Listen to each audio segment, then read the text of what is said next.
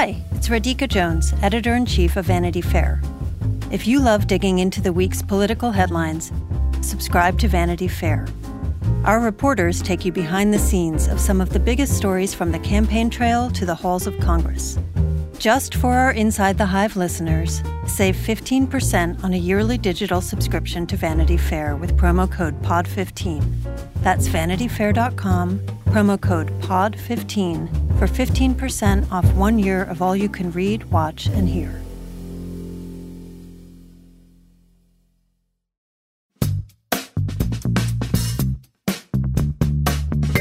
Welcome to Inside the Hive. This is your co-host, Joe Hagan. I am here with Emily Jane Fox for the final episode of 2022. Hello, Emily Jane Fox. Hi.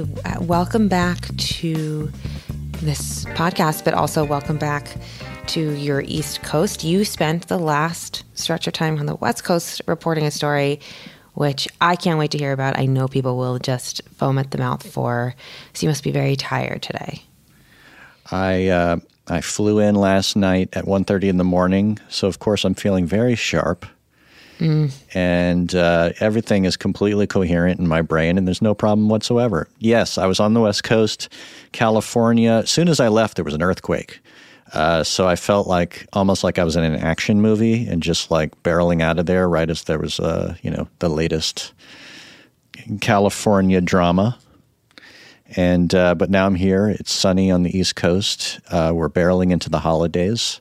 We sure are. And I'm reflecting.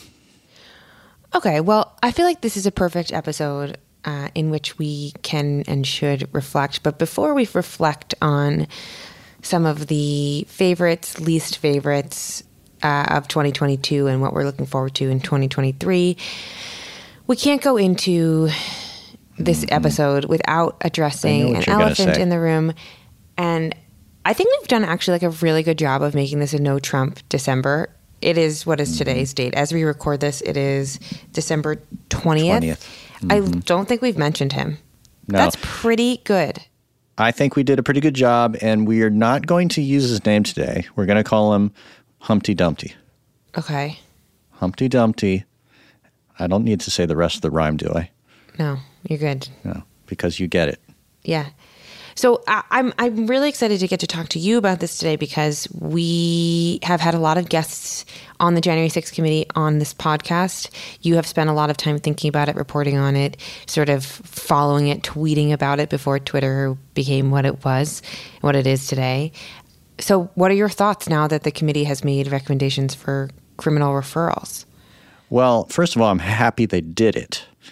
They did it under the wire, of course, and it's got a lot of symbolic import. We just don't know what its actual real-life implications will be. We're waiting to see whether the special counsel that Merrick Garland has assigned to this will strike with any of these. This is a massive report with all kinds of – this is like on a silver platter. Here you go, prosecutor. If you would like to do this prosecution, we have a lot of juice here for you. There have been over the last year some daylight between the Department of Justice and this January 6th committee.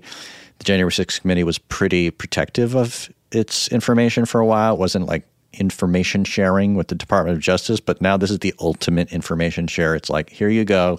We think Trump should be prosecuted as well as these other bozos like Kevin McCarthy.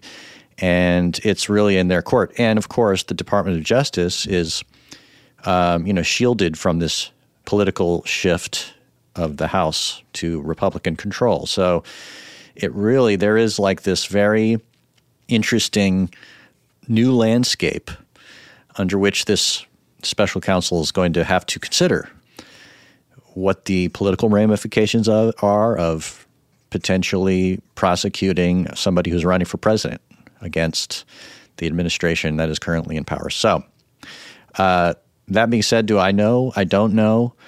But I was thinking about this over the last 24 hours. In fact, on the flight back from California, I was thinking, Trump is very weakened right now. And one of the politically weakened. And people say, oh, he's been weak before and he's come back. And I'm skeptical, I will say, of that potential for him to come back. I really think he's critically weakened.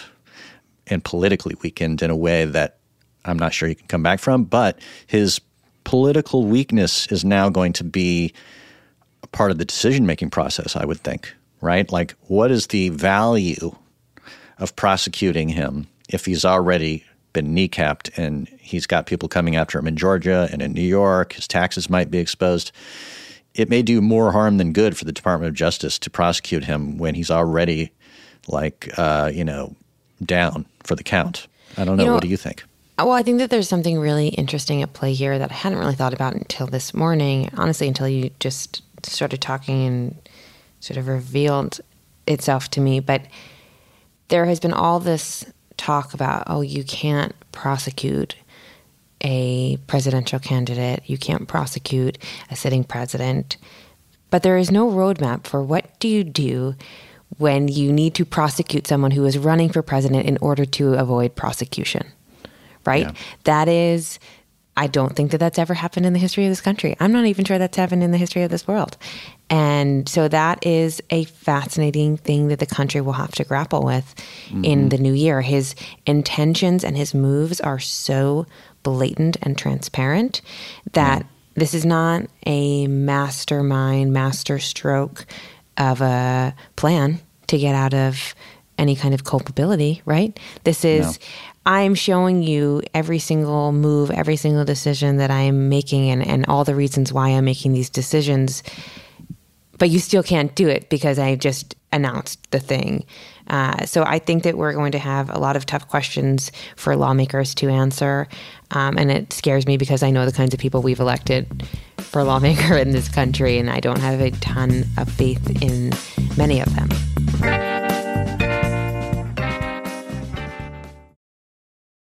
Hi, I'm Michael Calori, the co-host of Wired's Gadget Lab. And I'm Lauren Good, the other co-host of Wired's Gadget Lab. Get ready to dive deep into the cultural phenomenon that's been shaping conversations, sparking movements, and breaking barriers for over a decade.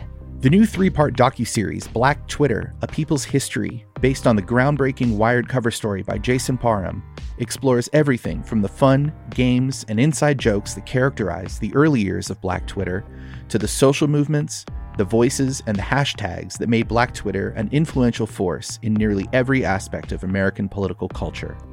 Join us as we unravel the threads of this digital community, tracing its origins, celebrating its triumphs, and exploring its impact on society at large. Watch the series from Onyx Collective in association with Wired Studios, premiering on Hulu on May 9th.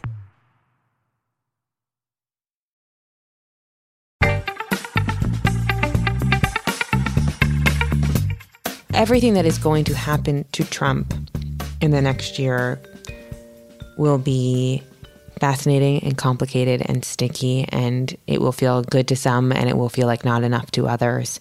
And the question is, how much do we want to be watching the show, right? Like, I care about justice. I care particularly about insurrectionists. I care about people who are cheating, lying, stealing, and uprooting our democracy and everything that we hold dear as a country. I deeply, deeply care about that. But I do not care to watch the Trump show. I don't even care to see him get in trouble. I'm over it. I don't want it in my life. It's toxic. I feel like it's like a bad ex-boyfriend who you're just like, you finally seen the light about them and you just are like, I'm good. I don't need to watch the show anymore. And so I don't know. I'm personally torn about what I want to see happen and how much of it I want to myself witness. I think that like my biggest thing that I did for myself in 2022, which was a continuation of something I did in 2021, was like free myself from the tyranny of news sometimes. And I know that sounds silly. We are in a news podcast. I'm a news reporter, and I tune into the things that I know are important, that are personally important to me, that keep me an informed reporter, an informed podcast host, an informed citizen.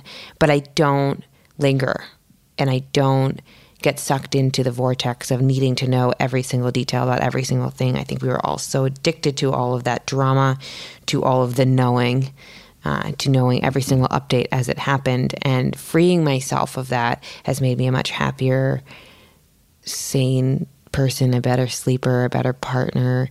And for the first time in my adult life, my husband, my father, my friends will sometimes say, what do you think about that story? And I legitimately don't know because I haven't followed it. I freed myself from having to know everything. Like for so long, I'm sure you feel this way too as a reporter. Some of your party trick was being able to not only know everything that people could talk about, but have a little bit of an inside scoop on it or an opinion on it or be more knowledgeable about it than other people at the dinner party that you're going to. Well, it's one of the things I dread about the holidays is getting with my family and all they want to know is like your inside scoop on the news. Of course. And it's funny that you say about like, let's like maybe lower our addiction level to the drip, drip, drip of the news. This is related, by the way, to the Twitter story, which I've gotten off Twitter, and it's been a major boon for me. But we care about our listeners, too. And we are like our listeners. We share the same values and interests, and that's why you're here listening to us. And I think that everybody listening to this and the people I talk to on a regular basis, whether in my local world or in the world of news, they're all experiencing and feeling the same thing, that the pace that we have been in for the last few years is untenable. It can't go on like that to a certain extent. And we're seeing, I think, Nick Bilton's been on this show talking about the social media giants kind of flailing about right now. And maybe this is the end of the social media era on some level. Of course, it'll always be there, but the level to which we are committed to it in our lives and addicted to it, we're all becoming more aware of what that impact is on us over the long term, especially after the pandemic that we went through. And, it's all been too much. And as we try to recover from it and get our footing and back to a quote-unquote normal reality, I'm not sure we want to maintain that pace, right? And just to return very quickly to the Humpty Dumpty situation and whether the king's horses and king's men will be able to reassemble that broken egg. I think, so Jack Smith, the special prosecutor, he's going to have to consider. Special prosecutor name, by the way. Well, it's it's a Tom Clancy character, basically, right? One of the things he's got to think about is if you prosecute, if you make this into a drama, if you turn it into a 24-hour news cycle story, that's what it instantly becomes, right? You play into Trump's entire MO, which is to have a grievance, right? And to light up his followers with, look at me, I'm being crucified. Isn't it sad? Isn't it unfair? Blah, blah, blah, blah, blah. Whereas if you don't do it and you just watch him sink and, like a stone as he seems to be doing now, maybe that's the best route for America. Yeah, I think that disappearing him is the ultimate punishment. And I think that it's the ultimate reward to ourselves to just not care. Yes. And that's not saying not care about all of the things he was part of and started and instigated and furthered. Might care deeply about those, and we should all care deeply about those and talk about those. And I think that you and I have talked about this a lot, but Trump is not the root. He is a symptom. And so I think we need to care a lot more about the root and a lot less about the symptom. And Trumpism doesn't belong to him. He was the face of it for a long time, and he had a huge platform to further those ideologies and those views. But Trumpism exists without Trump, and I think we are better spending our time worrying about the root and how Donald Trump came to be rather than Donald Trump himself. And I hope that 2023 brings more of that and less caring about this guy who is really meaningless in the scheme of it all. I thought what was so fascinating to me, and this is maybe my own personal fascination because I spent a lot of time reporting on her and thinking about her, but did you hear the video testimony from Hope Hicks that they played? I've read it. I've read some transcript pieces. So Hope Hicks basically said in a video testimony that she had a conversation with the president in which she said, I'm starting to really worry that this is going to impact your legacy. And he, according to Hope Hicks, said something like, who cares about my legacy if I lose? The only thing that matters is winning. And that is being used by both the committee and I'm sure special prosecutor to decide whether or not this is a real criminal case here, whether there are real criminal charges. And when he lost Hope Hicks, that so goes the rest of the the world, the country. I think, obviously, that doesn't mean that I think that Hope Hicks agreed with everything on the president, and I think that she would tell the truth in a deposition. I think she's a law-abiding person, but she is a very loyal member of the crew, the same way his children are, in a way maybe even more loyal than his children could be. And her entire life has been completely impacted by her association with him. I think it's been very difficult for her to shake post-White House. And so it was just fascinating for me to hear that. That felt like a real market shift. It's market enough that the committee decided to use it and play it, right? Right. Everyone could understand the gravity of it.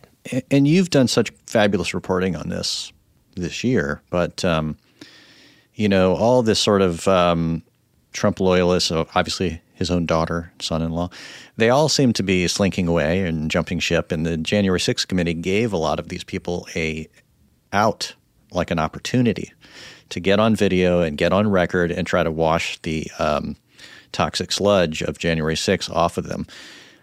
Well, I think that the biggest takeaway I've had from that kind of reporting is, yes, this gave them, a real ability to do that publicly with the excuse of, it was a deposition, right? We had to do it. We had to tell the truth, right? But the reality is that Donald Trump surrounds himself with people who are opportunists and people who are selfish and who care about themselves more than anything. And it seems to me that the calculation that all these very calculated people have made is, my life is better without Trump. I am richer, I am more successful, I am happier without associating myself with him and that brand and his constituents. And that is a real thing. The people who know him best are running the other way. And I think that, to me, tells you everything. And these are not only the people who know him best, but the people who are best at climbing. Yeah. Right? Well, and as they depart, he's shown over the years that when he loses those loyalists, he finds some new ones. He goes to the backbenchers. He's on the sort of fourth back bench right now, and they just get dumber and dumber. So I don't foresee him having a real epic brain trust going forward.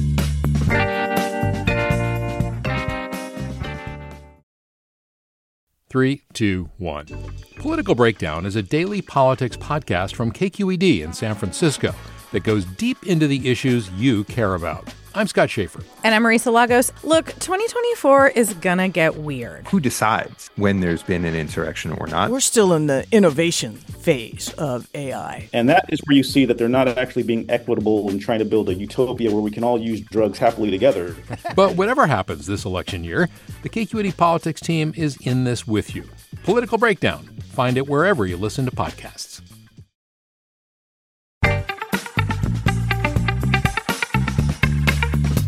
Well, I'm going to segue into this as related, which is that obviously it was an election year, so our hair was on fire for a lot of this year, thinking about what's going to happen. We had an actual episode where we talked about, is there going to be a civil war, right? This was actually on the lips of people all year. It was a fear of that the partisan fires in our country were rising to some crescendo, and they didn't, right?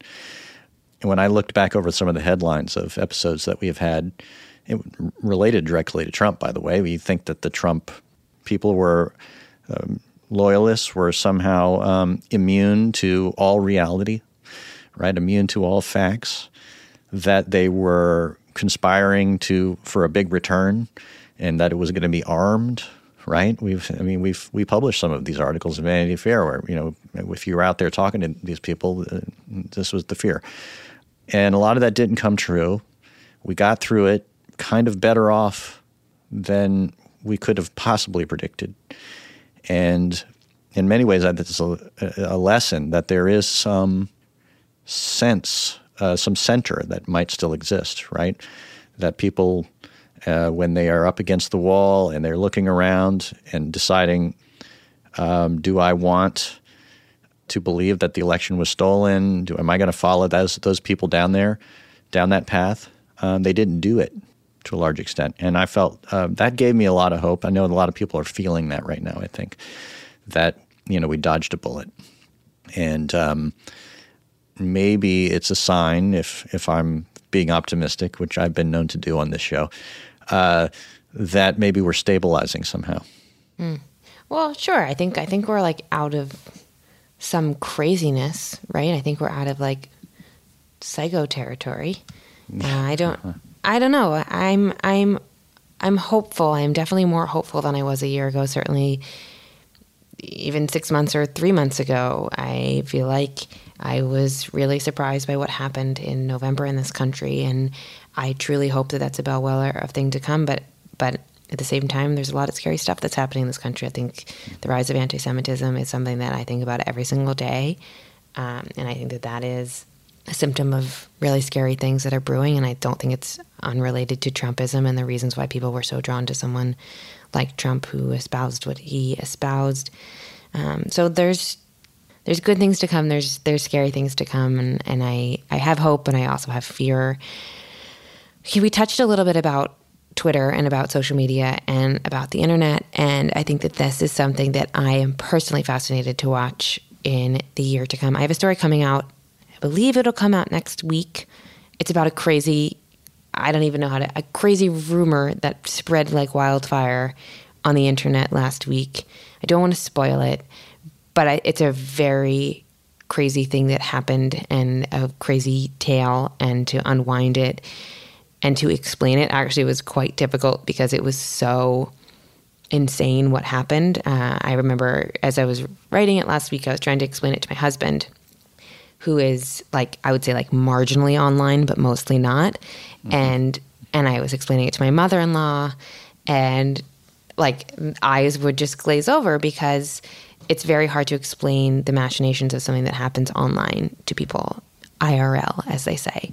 But the rumor mill that was going crazy on social media last week about this, or last month about this, they had real world consequences. The things that were happening online really impacted people's lives, people's businesses, and they had no basis in reality.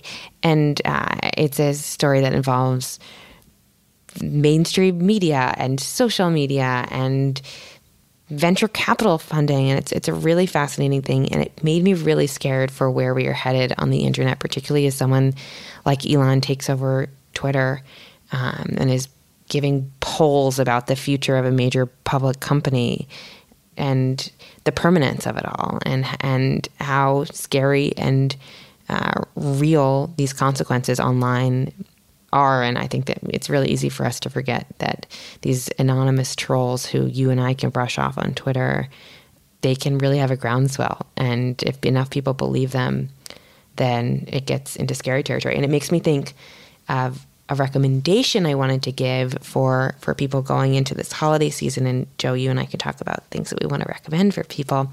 But we watched all 6 parts of the Meghan Harry documentary on Netflix. Did you watch any of it? I did not. Weirdly. I'm shocked you skipped it. Okay. We started it and then stopped it after 20 minutes, and it was kind of not for us. Definitely not for my husband. And last weekend I was like, can we just pick it up? He said it's a show for you, and he left me to finish it. And I said, okay, well, you just watch a little bit with me on Saturday night, and then I'll go off on my merry way, and I'll finish it, when we're not watching TV together. And as we got through the first episode, we kind of got hooked because it's way less of a story about these two people falling in love as the first episode made it seem like, and more about the culture of the British tabloids and how they relate to the royals, and hearing it from a prince who really understands the pact between the palace and the papers was fascinating to me as a journalist. And we watched, I watched The Crown. I wouldn't consider myself a royalist, but I would consider myself royal curious.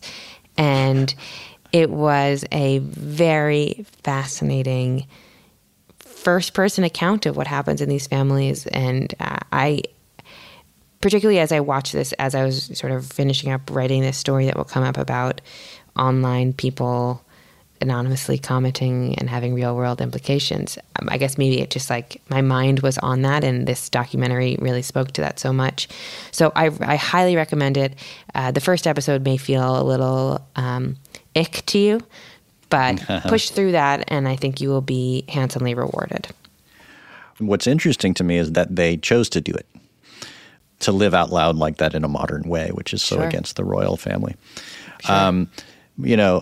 Let's put aside White Lotus season 2 because it's just so obvious that that's, I don't know if I'm not going to assume you've seen it, but it's you should probably, yes. Yeah, me and my friends talk about that constantly. It's like basically, I can't have a conversation without talking about the endings. White Lotus season 2. I'm not going to ruin it for anybody in case they possibly haven't seen it, but what an amazing show it is. And Jennifer Coolidge is that was like a world historical TV character that people will, for the ages, and I loved that. Bad Sisters is another show I would like to throw out there as one that people might like because also has one of the great TV asshole characters of all time played by actor Claes Bang. It's an Irish TV show, but it's really hilarious about a bunch of sisters. It's on Apple TV Plus, and I will give another shout out to an Apple TV Plus show that has just come out. My husband has the second season of a show called Little America, which is so perfect for the holiday break. And I'm not saying this because he's my husband, but the show is an immigrant anthology series. Every episode is different. It features a real story from a real immigrant who came to the United States, and they spend a tremendous amount of time with these subjects, interviewing other people in their lives to make sure they get these stories right. And they're casting actors from all the individual regions. They are using music from all the individual regions, countries, cities, and all the stories are completely hopeful, heartbreaking. You really get so invested in 30 minutes in these people in a way that you really don't even do in a 2.5 hour movie. And I actually think it's like the one show that I've seen this year that truly could be for the whole family. Great. And for people from all over the country. I think I love White Lotus. I love it. But like maybe my grandmother's not watching White Lotus, or like your cousin from Ohio like doesn't quite get it the way that you would. But Little America really appeals to everybody. And it's, if you want to feel good, you want to laugh, you want to cry, I highly recommend it. Well, I appreciated that because I just came from California, and you can't travel around California without running into the immigrant story, and in a really appealing way. It's one of the great, beautiful hallmarks of being in California is the diversity of that state. I will just say, on the theme of spouses who did things in 2022 that were remarkable, my wife published a book, Samantha Hunt.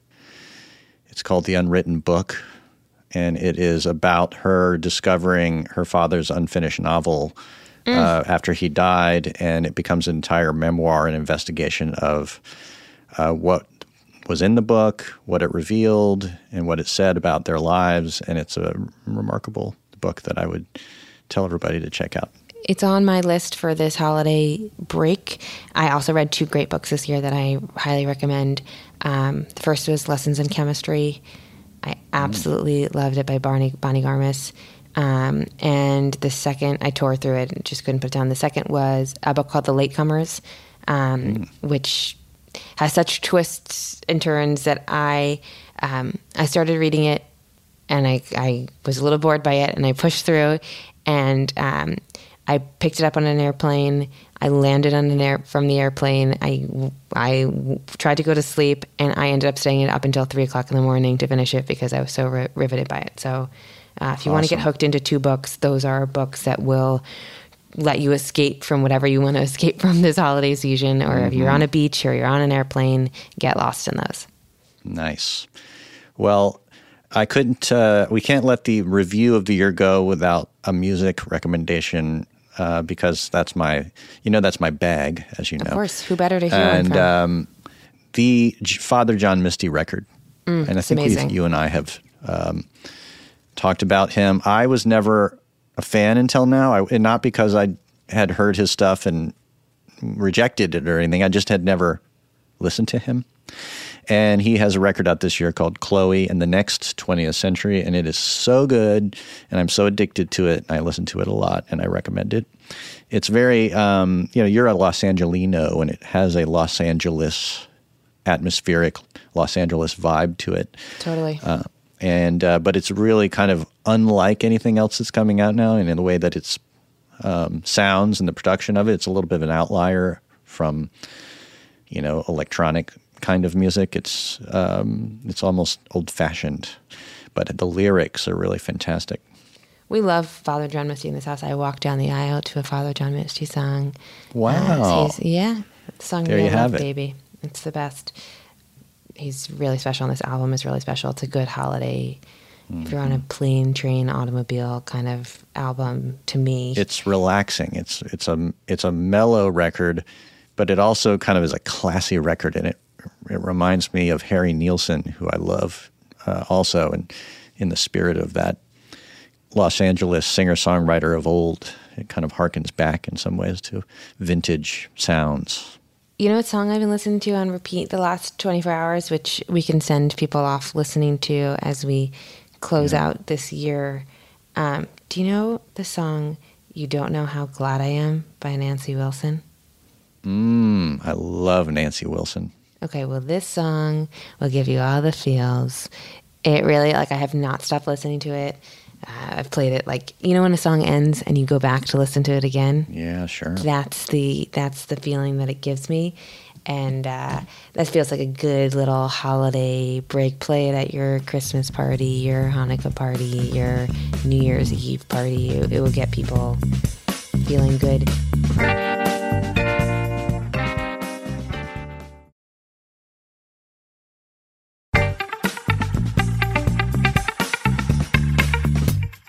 Before we leave, Joe, I want to ask you, do you have any resolutions, Meghan Markle in the documentary said that every year she gives each year a word. And you could do a word from reflecting on 2022 or setting a word for 2023. I'll give you the option to do either or both. I would say, the new year is about renewal. And it's so obvious, but often you don't actually renew. You make promises to yourself, and then sometimes you keep them, sometimes you don't. We feel like in the last few years we've been through so much change, and in a way we want things to stop changing, But I do think that there's a positive change that I'm hoping the new year brings. And for me, my hope for the new year is that we begin to change into things that we want to be and not be in a state of trying not to change into something bad, right? I know that's kind of a loop-de-loop that I just did there, but I feel like we've just been staving off bad things instead of changing into good things. And I'm ready to change into good things. I feel like the butterfly is maybe the word optimal metaphor here after a time of being in kind of a cocoon of uncertainty. I think that we're sort of re-entering society in a way, and real life, and going to concerts and traveling and going to holiday gatherings for maybe the first time in several years, and to embrace life again is a really beautiful thing. I feel like my last year was a big year for me. I got married. I sort of reared a child from babyhood into early toddlerhood. We sold a house. And I really feel like I settled into being a working mom, which is a whole new thing. It's different than just being a mom, and it's different than just being an employee. And so I really feel like I found a footing of it, and that was a big thing. And then in the year to come, I really want to, now that I feel like I have a little bit of a foothold, I would like to bloom where I'm planted. So I would like to really ground myself in those roots and then sort of see where that takes me. That's my goal. Between the butterfly and the blooming, it's like, this is like some kind of Who's the painter, Ross? Oh, Bob Ross. I feel like we're in a Bob Ross zone here, and I'm really God, may we be enjoying so it. lucky. May we be so lucky. Well, from Bob Ross to you and yours, we wish you the happiest holidays, the sweetest new year, and we are so grateful for you, listeners, for slogging through all of this with us. We are here for you. We cherish you and just wish only good things for you and for your families, and we will see you in 2023. Happy New Year, everybody.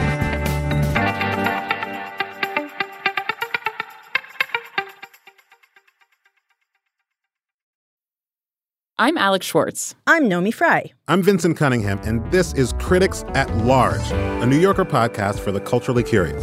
Each week, we're going to talk about a big idea that's showing up across the cultural landscape, and we'll trace it through all the mediums we love: books, movies, television, music, art. And I always want to talk about celebrity gossip, too. Of course. What are you guys excited to cover in the next few months? There's a new translation of the Iliad that's coming out, Emily Wilson. Really excited to see whether I can read the Iliad again, whether I'm that literate. I mean, the jury is out.